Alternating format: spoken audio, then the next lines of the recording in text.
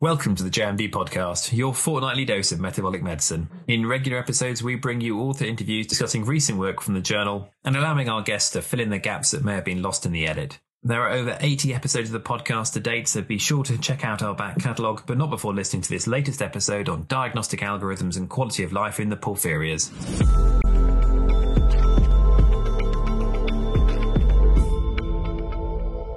Welcome back. As regular listeners to the podcast will know, I take great pleasure in bringing two or more articles on the same topic together in a podcast, as it really fleshes out what we can discuss. So it was something of a gift when I was planning a Porphyria podcast based on two papers, and then we published another one. These ensemble pieces are only as good as their guests, and to make this episode even more special, I've invited a co-host. Kristen Whedon from the United Porphyrias Association is joining me to add the patient perspective to this podcast. Kristen, thank you for joining me. Happy to be here. Thank you, James. And alongside Kristen, we've got three wonderful guests. Dr. David Kasserman of the Department of Gastroenterology and Hepatology at the Centre for Metabolic Diseases in Louvain, Dr. Peter Vermeesch of the Clinical Department of Laboratory Medicine, also in Louvain, and Dr. Amy Dickey of Harvard Medical School and the Division of Pulmonary and Critical Care Medicine at Massachusetts General Hospital. Amy, Peter, and David, welcome to the podcast. A pleasure. Hello. It's a pleasure. So we've been able to include patient representation in a number of our podcasts. I think it's so important to keep patients at the centre of research. How is it that the United Porphyrias Association involves itself in research? So the United Porphyrias Association is a patient advocacy organization based in the United States. However, we do work with patients across the world and healthcare professionals across the world as well. We are particularly focused on improving the quality of life of porphyria patients, the community across the world. And we do that through a focus on disease awareness, on education, and focusing on advancing research and therapeutics. And we really focus on the research piece because nothing will move forward unless the patient community comes together, joins the healthcare professionals, and learns more about this group of diseases. You've mentioned raising disease awareness there. Porphyria is one of those unusual differentials that I think most doctors have heard of, but I think perhaps not many of us fully understand. And for me as an Englishman, it's inevitably linked with stories from royal history. Could I ask one of you or any of you to begin by just explaining a little bit about what porphyria is? So the porphyrias are a group of diseases, but very different phenotypes, basically. And they are all caused by enzymatic defects in the heme synthesis pathway. But looking at all diseases in the group, we can safely say that some of them present with acute neuropathy and pain, and the others present with acute phototoxicity reactions in the skin. That within the acute phototoxicity reactions in the skin, you can distinguish between blistering and burning porphyrias. So the burning is most often due to EPP, erythropoietic protoporphyria, and the blistering is most often due to variegate porphyria and the coproporphyrias. Then the acute porphyrias, most often that's acute intermittent porphyria, but also the variegate and the HCP porphyria can present with episodes of acute neuropathy.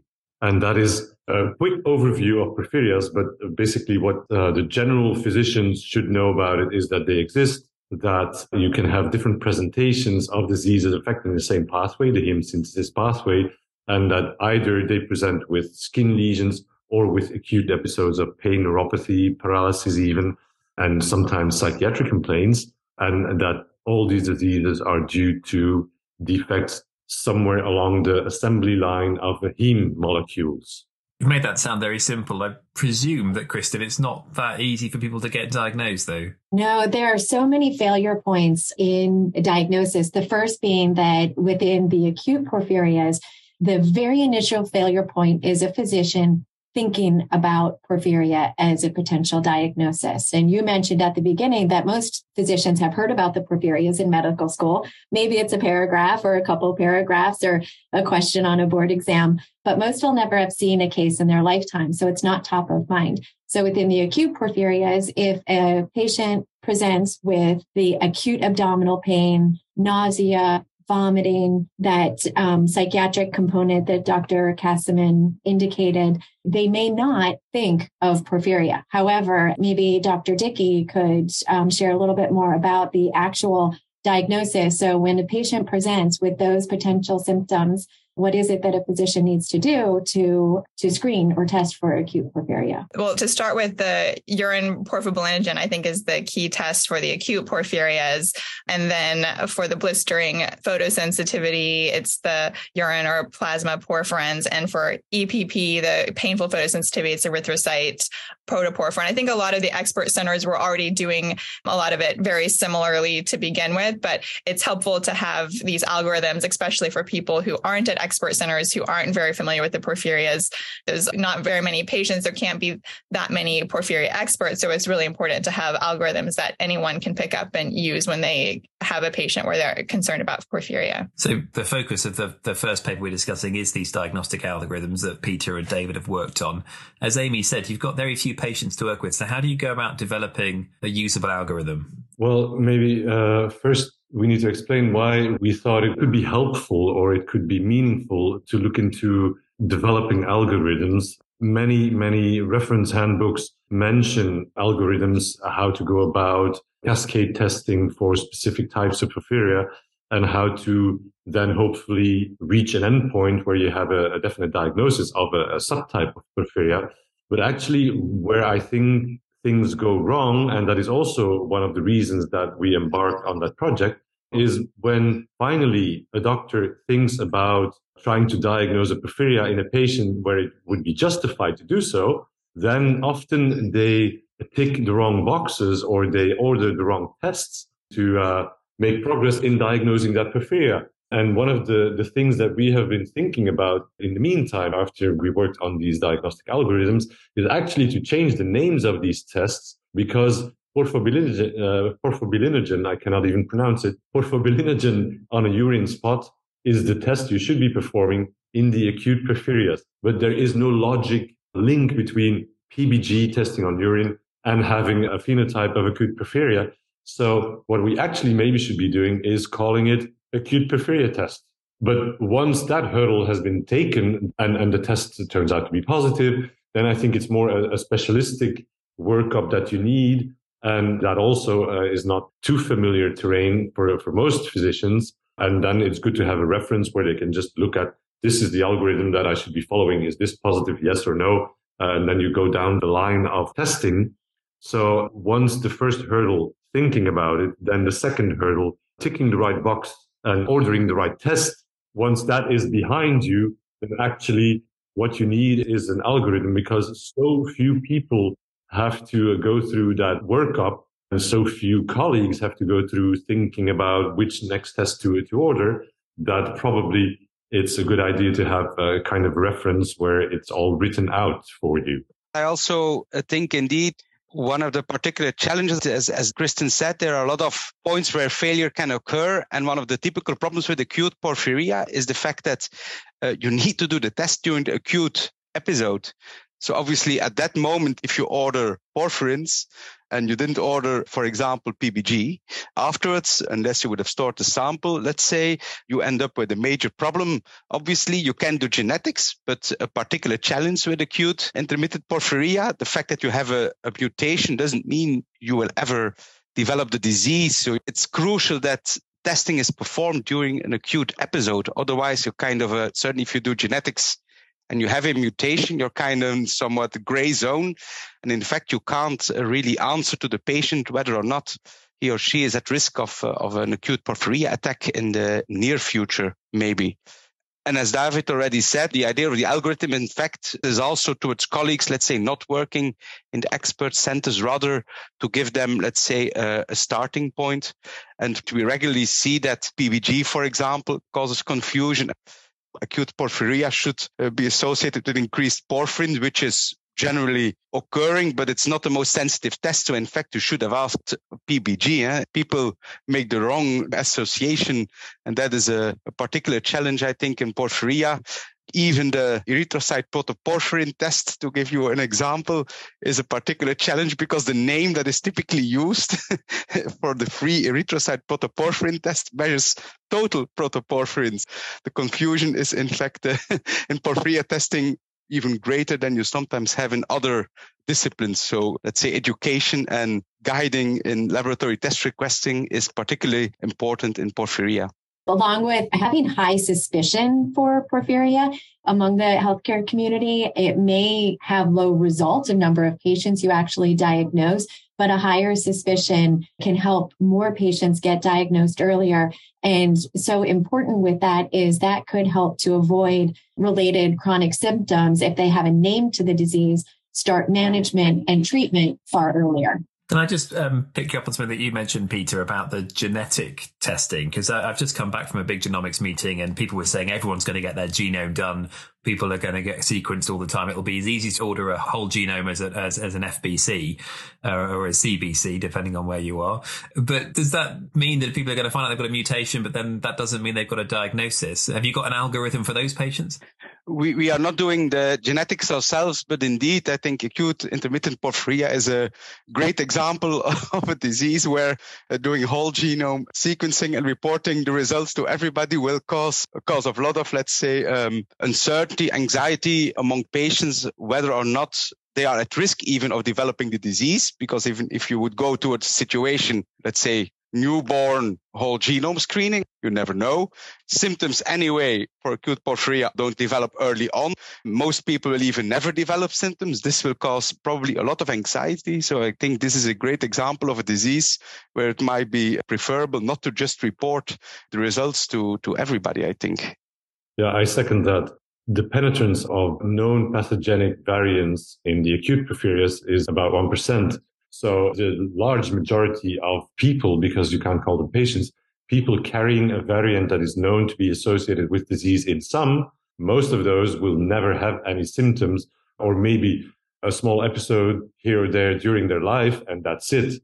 And then the penetrance of disease or the penetrance of the phenotype becomes a bit higher within families, we think, where one index patient has already developed symptoms, because that is then in a context of a genetic makeup within that family that apparently promotes the phenotype.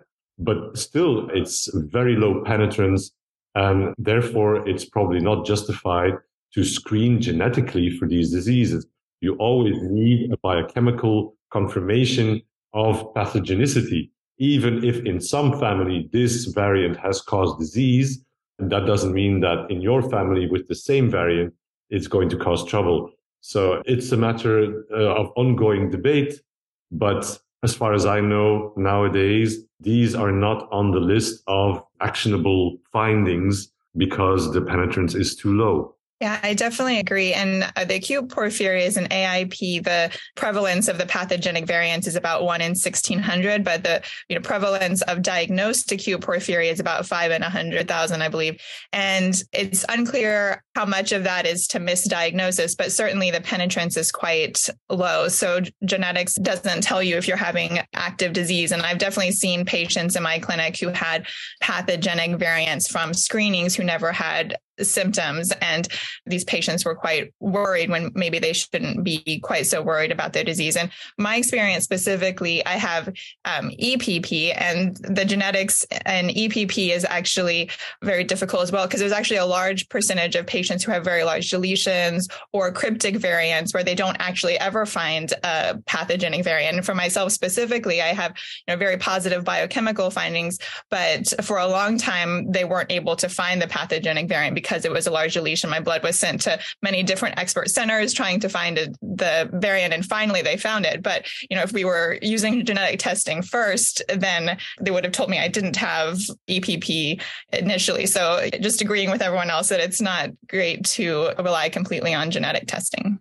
Thank you. Sorry, it's a bit of a tangent, but I think it's going to be something that will be of interest to people, and especially in the era we're moving into, it's important we don't neglect the biochemistry and the importance of that. If we come back to these algorithms, I know they're beautifully set out in the paper. There's some very clear diagrams, and those papers are obviously available for listeners to read. But I wonder if you could briefly summarize how they work. So we make an initial distinction, let's say, between the acute porphyria, where, for example, we not only ask for PBG, but also for the porphyrins in urine and delta-aminolevulinic acid. One could somewhat argue about the delta-aminolevulinic acid. There is a very rare variant. The first step, in fact, just before the acute porphyria is causing similar problems, but there are only a couple of patients who have ever been described, and there you could have a normal PBG. But we include delta-aminolevulinic acid also for typical differential diagnosis. You could have tyrosinemia type 1, but depends obviously whether it would have been missed in newborn screening.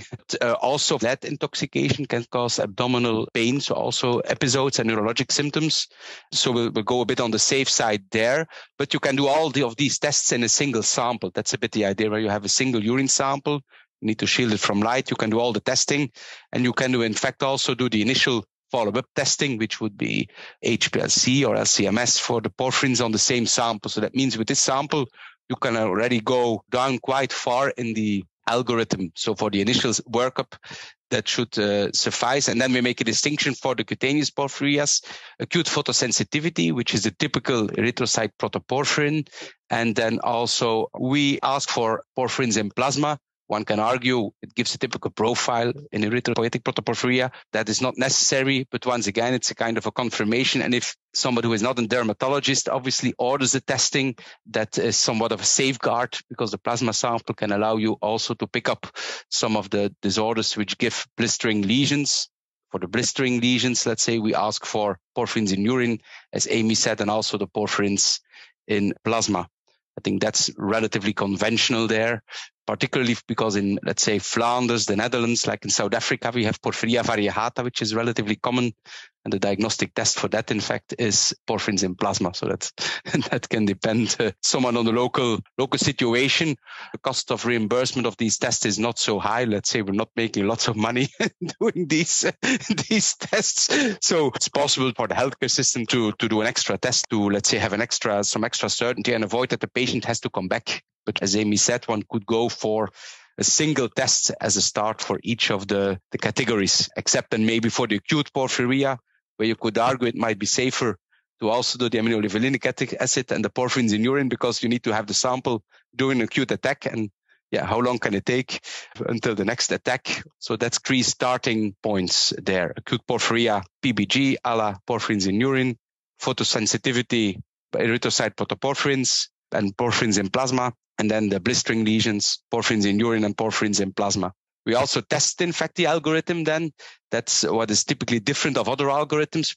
You can always say, but with this test, you can diagnose this disorder. But then the question is, how often do you miss it? But also, on the other hand, as relevant, how often is this test false positive? Because if you have a number of false positive results, doctors will also get somewhat demotivated to continue testing. So that's also what we did. And in fact, the specificity of the algorithms was good. So we have relatively rarely false positive patients, which is always, let's say, a comfort from a lab perspective. That is quite okay. From the patient perspective, if the algorithm is validated at an expert center, perhaps a more general physician or local healthcare professional would be willing to do the appropriate testing and, again, have that suspicion that could result in a patient that is diagnosed far earlier for a group of diseases that are largely, except for the blistering porphyria, is largely invisible. So I just want to kind of get that point out, that suspicion too has to be from physicians listening to the patients, who also may have done a lot of research here to get to the point of going to a healthcare professional and saying they suspect a type of porphyria.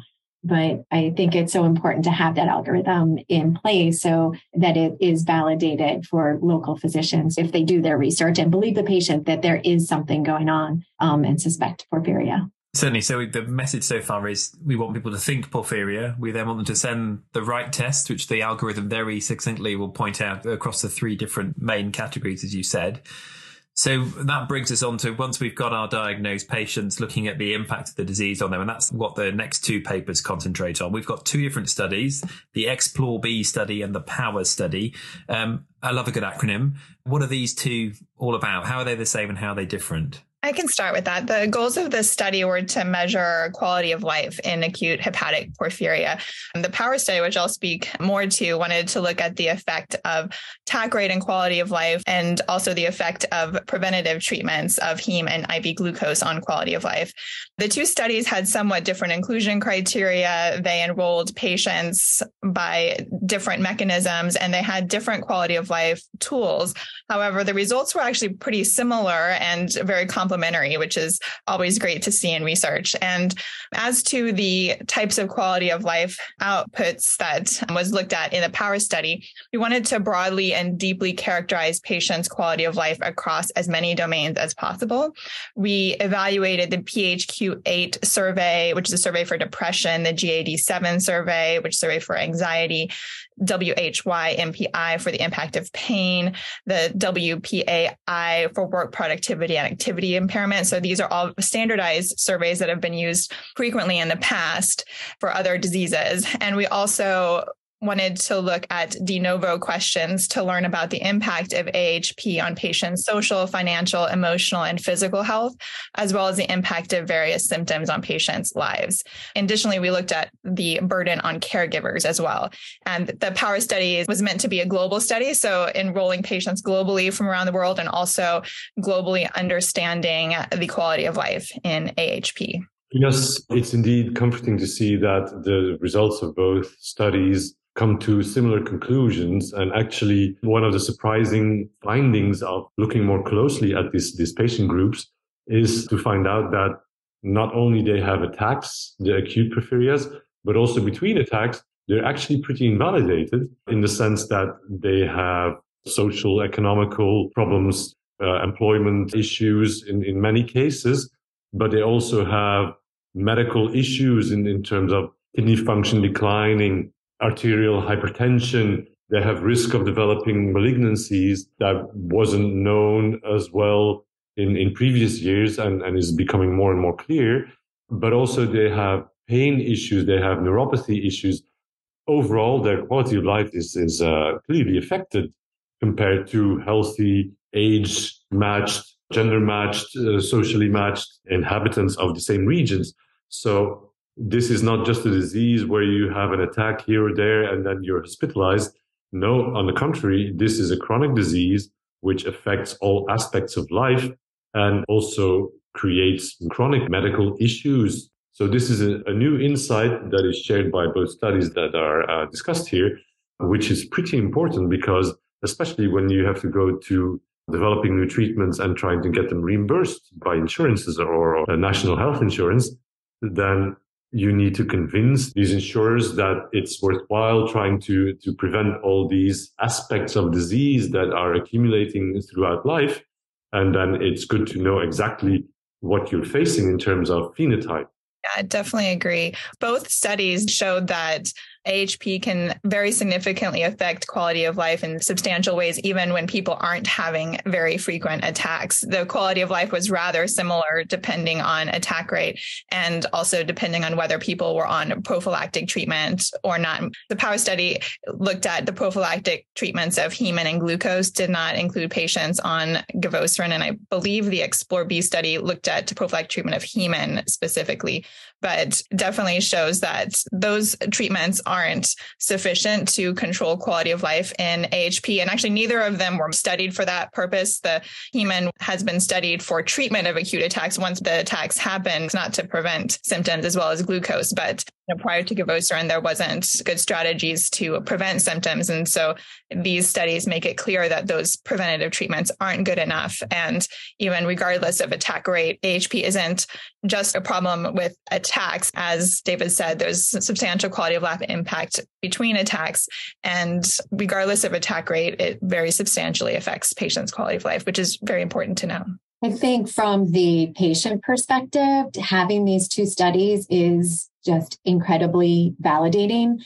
One of the most common things I say to a patient when I'm talking to them about their symptoms, whether they're in an attack or it's between an attack, is I believe you. And when I say, I believe you, you have something going on. Patients know what these studies did was to support validation of that. So whether it is their productivity, the caregiver burden, the pain management, access to treatment, access to pain management treatment. In fact, I think that both studies validated what patients know. So perhaps it will impact insurers, physicians, access to treatment. And I think there's so much we can do with these resources now that we have them. Do these patients experience an issue that's sort of analogous to what's seen in sickle cell disease, where patients are being accused of drug seeking and their pain is being dismissed? Because I know that strong opioids are used in attacks. You said, Kristen, that people, you take, I believe you. Is the issue that healthcare providers are not believing people?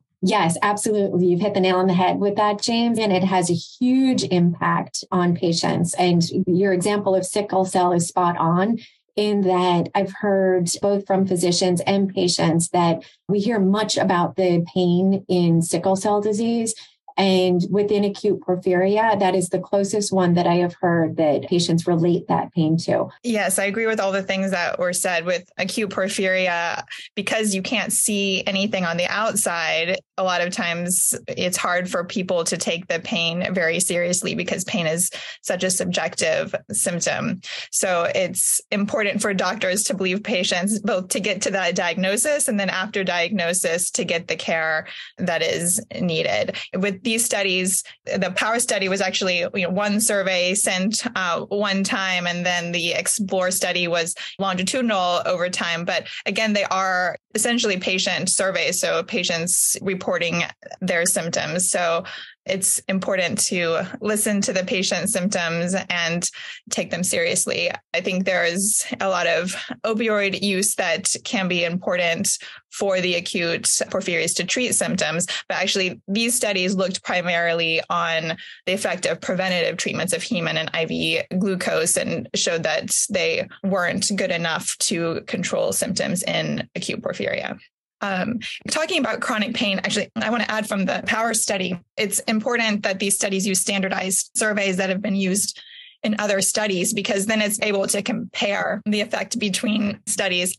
So looking at the impact of chronic pain on patients' lives, we were able to say that in acute porphyria, the impact of chronic pain is similar to that of 120 other patients with chronic pain in a different study, patients with severe rheumatoid arthritis and other chronic pain diseases, to be able to show that the pain is similar, as well as depression and anxiety. We use very common surveys. So we're able to show that over 50% of patients had moderate to severe depression and moderate to severe anxiety in our study, which in a 2019 US study of depression, anxiety in the US, only 7% of patients had moderate to severe depression and 6% of patients had moderate to severe anxiety. So the burden of those symptoms in acute porphyria is significantly increased from the underlying population. What I wanted to add to that is that I don't think we can overestimate the impact of having all these neurotoxic metabolites accumulating in your system. They are known to cause seizures, paralysis, patients ending up being ventilated in ICUs. They can cause psychosis. They can cause neuropathies, so polyneuropathy complaints, etc. So it's important for colleagues to understand that as long as you are having all these metabolites circulating in your blood, in your brain, etc., it will affect the way you function as a person. And I was impressed by the effect of having patients with recurrent AIP attacks, having them transplanted. So if you transplant their livers, suddenly the disease is gone and all these toxic metabolites are no longer accumulating in the system. And these people, it's only a few I've seen, so it's an N of 3 series, but their personality changing. It's like they have been haunted by these pains and these toxic metabolites accumulating for years. And now suddenly this is gone and they are different people. I cannot stress that enough. If PVG and ALA are accumulating in your system, it affects you as a normal functioning person. I think the complaints these people have are so common that often it's difficult to diagnose them because everyone has abdominal pain once in a while. Female patients having abdominal pains in the second part of their menstrual cycle. They are not uncommon. They often end up with diagnosis of IBS, endometriosis, whatever. And also people feeling bad or not functioning optimally or being forgetful, having muscle weakness, etc. These are all complaints that you can find in the general population.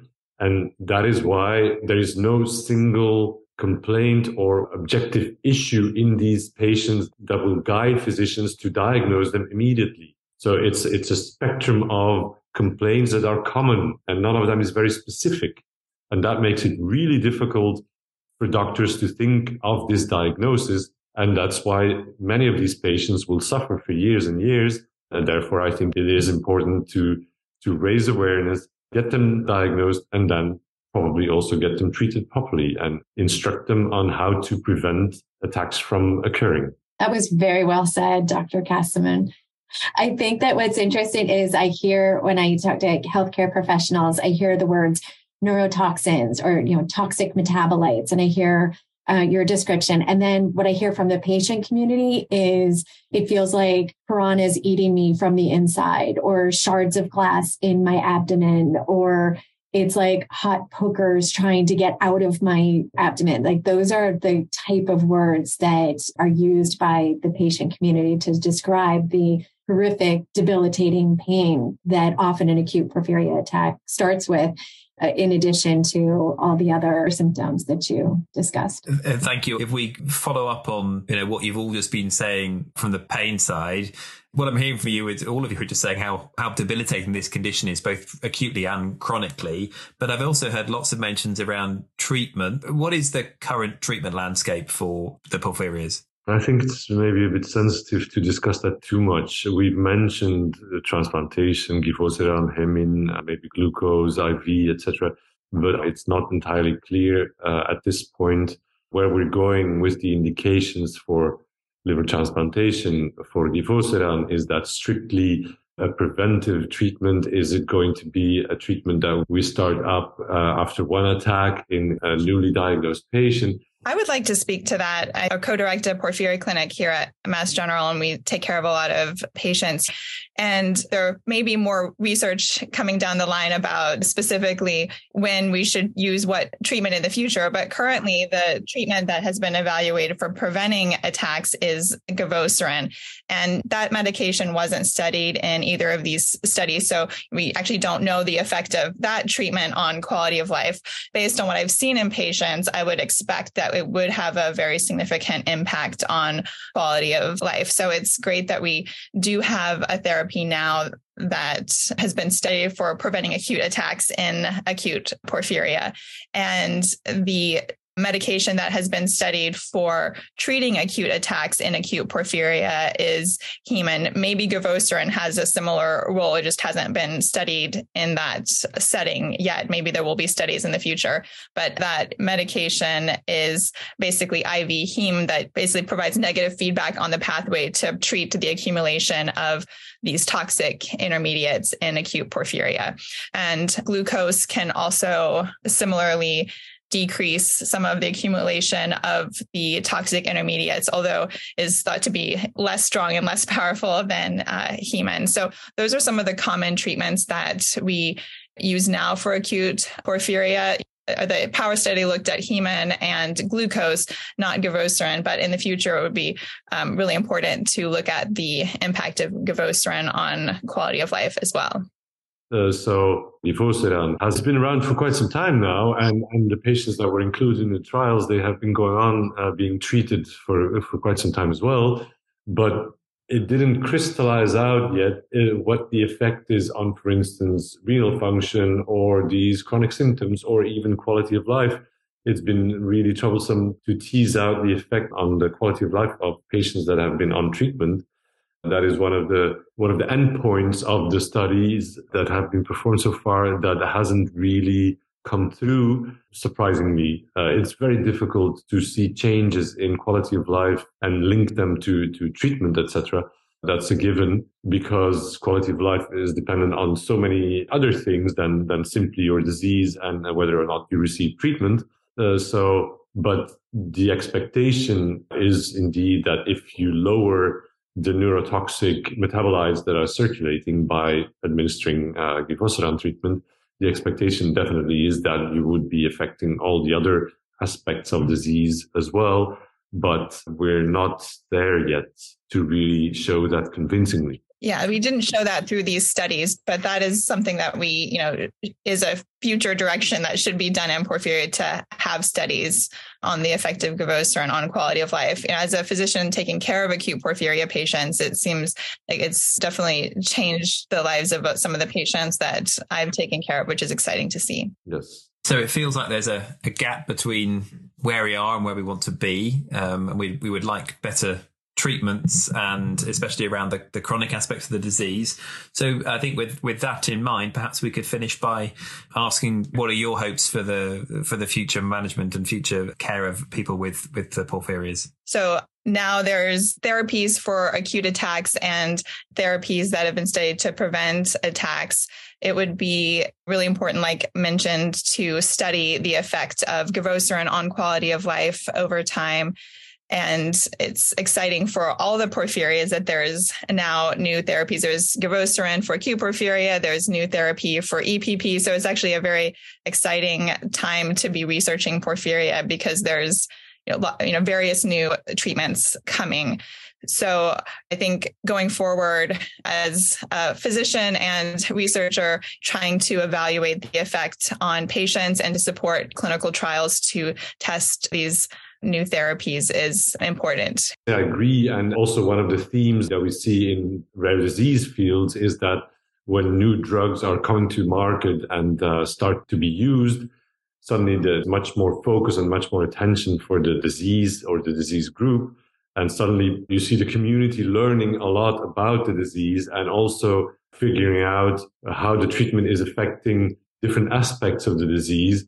So that's making progress when all we can do for a rare disease group is to study the natural history. That is very important, but it's even more satisfying to do the experiment, basically, where you administer a new drug and then see what results you can get with that and where the gaps still are, what still needs to be addressed.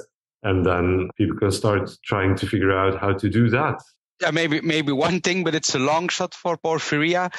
Awareness, I think, is vital for diagnosis in the short term, but my hope for the longer term is that, let's say, structured data, computer-assisted requesting of laboratory tests will help in, let's say, the initial phase. For example, when a patient presents repetitively with relatively vague abdominal complaints, for example, linked to the second half of the menstrual cycle, neurologic symptoms, that there will be kind of pop-ups or suggestions of, this is not the first time. Maybe you should think about porphyria and offer also the possibility for the testing. I think it's crucial to have the awareness. We had a great example a couple of years ago. I was with my parents-in-law. I read the newspaper. I said, an article about vampire disease, which would then be EPP, typically, which is kind of the people who are, let's say, avoiding sunlight. What happens a couple of days later? I get a sample requested by a GP of a 38-year-old patient who was diagnosed at the age of 10 with, let's say, sun allergy. But she read the article. She went to the GP. She said, I have this. Please test me. So awareness, I think, is vital. So I think also the fact that there's an annual porphyria awareness week, etc., I think is very important. But I hope that algorithms, AI can, let's say, also further support and make earlier diagnosis much easier for patients. You sound like a scientist frustrated with clinicians who's hoping a Microsoft paperclip is going to say, maybe you should think about porphyria when we're doing our tests. Kristen, perhaps I could let you have the last word on this. Well, sure. Well, Peter, I want to tell you first that the idea that your article just helped one patient get diagnosed means everything for that patient. And one by one, I think we can impact those patients with porphyria.